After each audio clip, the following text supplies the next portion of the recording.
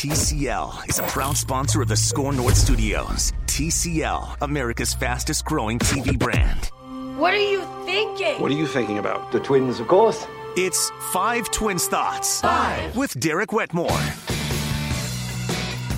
Hey Twins fans, Derek Wetmore here, host of the SKOR North Twin Show. The SKOR North First Place Twin Show, as we've been calling it. A little bit of a unique episode here we're stringing together today. Rami Makloff is out of town for Memorial Day weekend. He's getting a quick head start on his travels. So we sat down with Manny Hill, as always, and then Judd Zulgad joined the 5 Thoughts program this Friday. We did it live on the radio, and we did it because we have some Twins programming announcements to make. I'll throw it right to the radio snippet where we talk about that up front, but basically, if you like the Twins, if you like our Twins coverage, you're going to like what we're doing starting Memorial Day next week. Just to wrap up 5 Thoughts, we got to 4 of them on the radio and then ran up against a hard clock. I'll come back on the other side of this and share thought number 5 with you guys. Hope you enjoy this episode, and thanks for following the SKOR North Twin Show and 5 Thoughts.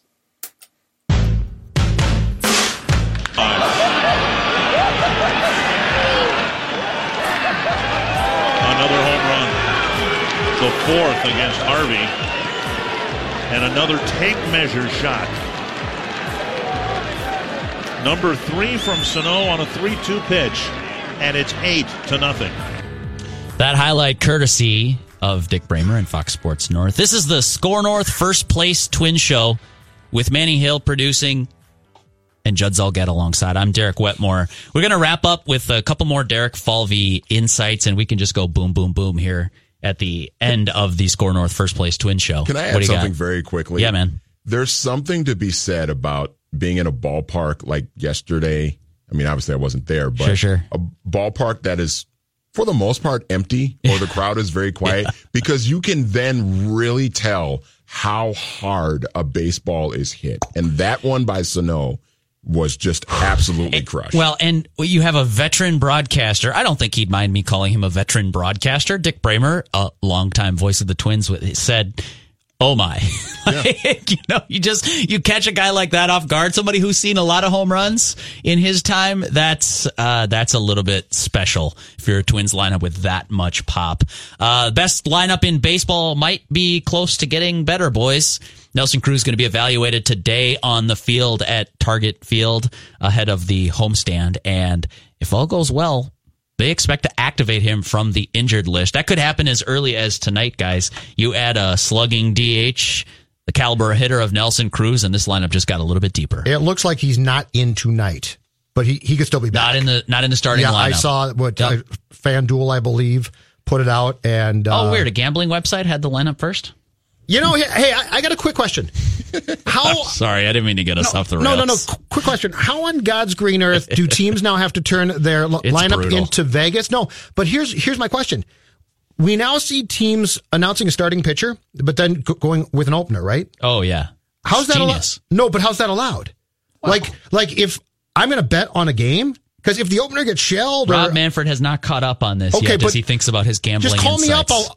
I'll help you. Yeah, if you're going to mandate that Rocco Baldelli basically come up with his lineup for the night and then immediately send it to Vegas, you can't have an opener that's not your starting pitcher. Just do what we said we were going to do. You can announce that. Sure. He's going to pitch the first but the Angels are doing few this. hitters. I know that, yeah, the Angels. But this should not be allowed. This is not hard. Do what we said we were going to do a month ago and institute our friend Rami Makloff as commissioner of baseball. A lot of these problems get fixed. No, he's got bad ideas. Rob Manfred as a sort of parachute job for him. He can come co-host the SKOR North First Place Twin Show. Rami is not commissioner of baseball. A dome on everything. We'd make that trade. It'd be great. Hey, the Twins would have played on time this week if there was a dome in Southern California. Just saying. I don't care. I'm glad Rami's not here for this. This would have been an insufferable show to do with him. Ahead. The Miguel Sano sound also reminds me that, oh my gosh, the Twins got another Thunder bat in their lineup. We weren't sure exactly what he was going to be, but some of the insights Derek Falvey gave were pretty fascinating. Thought number 2 here from Derek Falvey that I thought was really interesting anyways, was Sano's working on seeing the spin, and he can work on that before a game with the machines that'll throw out. You put one spinner faster than the other and gives you breaking ball. That's great. But there's nothing, Falvey said, like facing live pitching on the mound. Start to see some of those breaking balls, see some of that stuff. And that leads into thought number 3, actually, which is Miguel Sano was actually behind Matt Harvey in that first home run that he hit. And that allowed Harvey to just go sort of steady diet of breaking balls. It wasn't necessarily for the purpose of off speed, because when your fastball is 91, there's not a lot of off speed you can do, but it was spin. It was breaking stuff, trying to get Sano swing and miss, get him into a bad count, get him to chase, expand the strike zone, get rid of him, be done. But Sano hung in there, and he took that heavy diet of breaking balls and took close pitches and then walloped a home run. Derek Falvey said that's a sign that he's getting more comfortable with that. I took that as a viewer as a real sign of progress for Miguel Sano, who's basically going through his version of spring training right now. And I hope that the Giants thought the same exact thing. Because when I call them about Bumgarner, I want the Giants. I want to say, I am sending you a product that is clearly improved. Oh my gosh. Send your scouts out here. I'm not trading him, but that's okay. See what you got. Me. Thought number 4 is Derek Summer of Falvey opportunity. Don't let it go. Brought up a really interesting thing about CJ Cron. And Manny, I remember you bringing this up on a 5 Thoughts show very early on in the season about being impressed with the kind of fielder that CJ Cron is over at first base. I guess I don't know that I put this together, but Falvey said, yeah, we thought he could be because he was behind Albert Pujols in L.A. That's why he didn't play a lot of first base. Yep. And Albert just loves to play the field.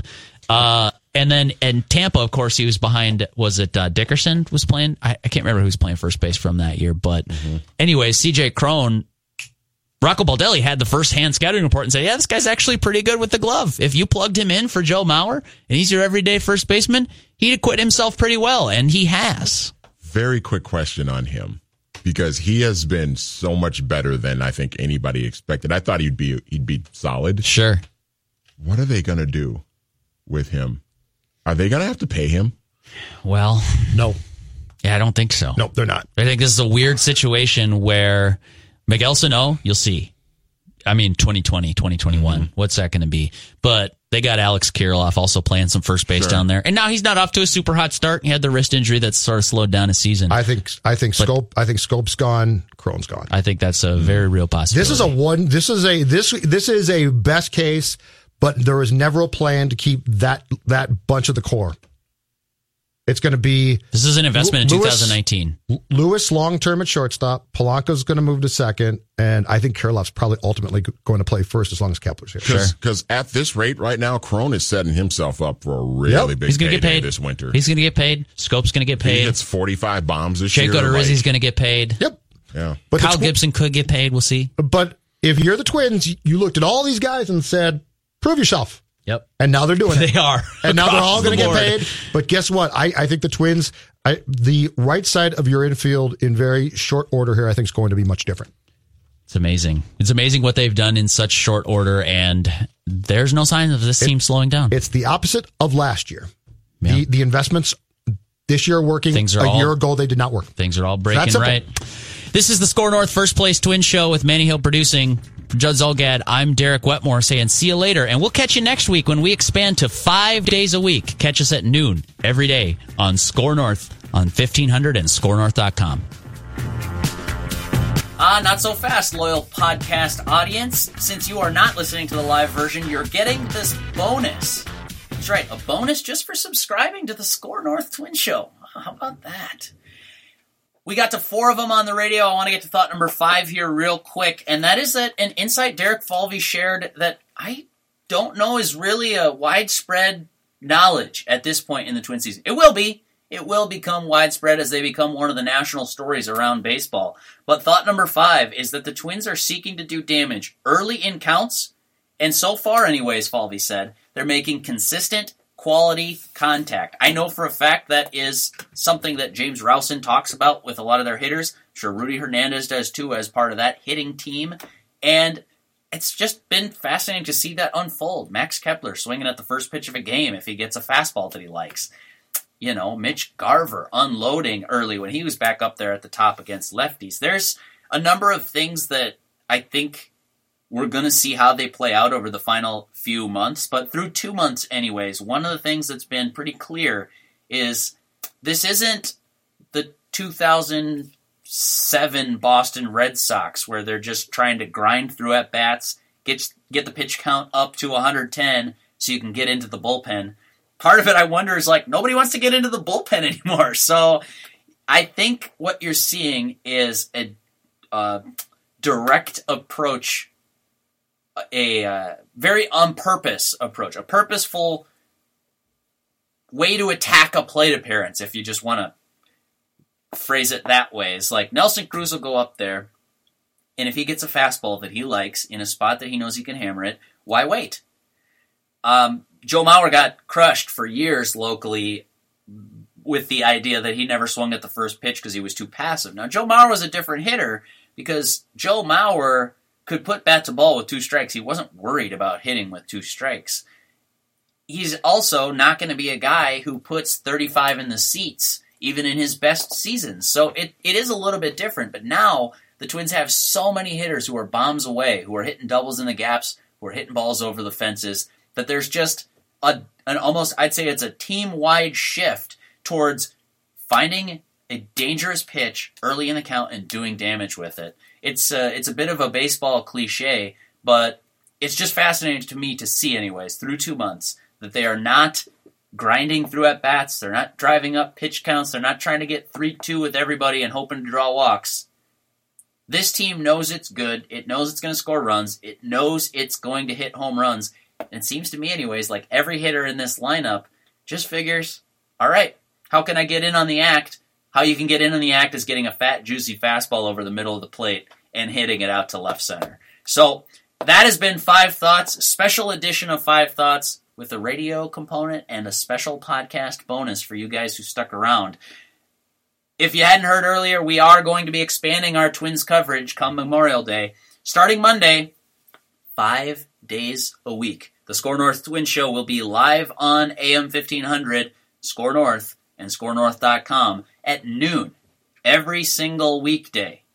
So, set your calendars accordingly. Hope you subscribe to the podcast. If you haven't by now, please do it so that you're just always fed these episodes. You don't have to go in and mass download them at the end of the week as you head to the cabin. Just subscribe wherever you listen to podcasts. If it's in a third-party app, or if it's in Apple Podcasts, or if it's in Spotify, or if you just want to bookmark SKORNorth.com and this specific show. We'd really appreciate you just finding a pattern of behavior to listen to the First Place Twins show here on SKOR North.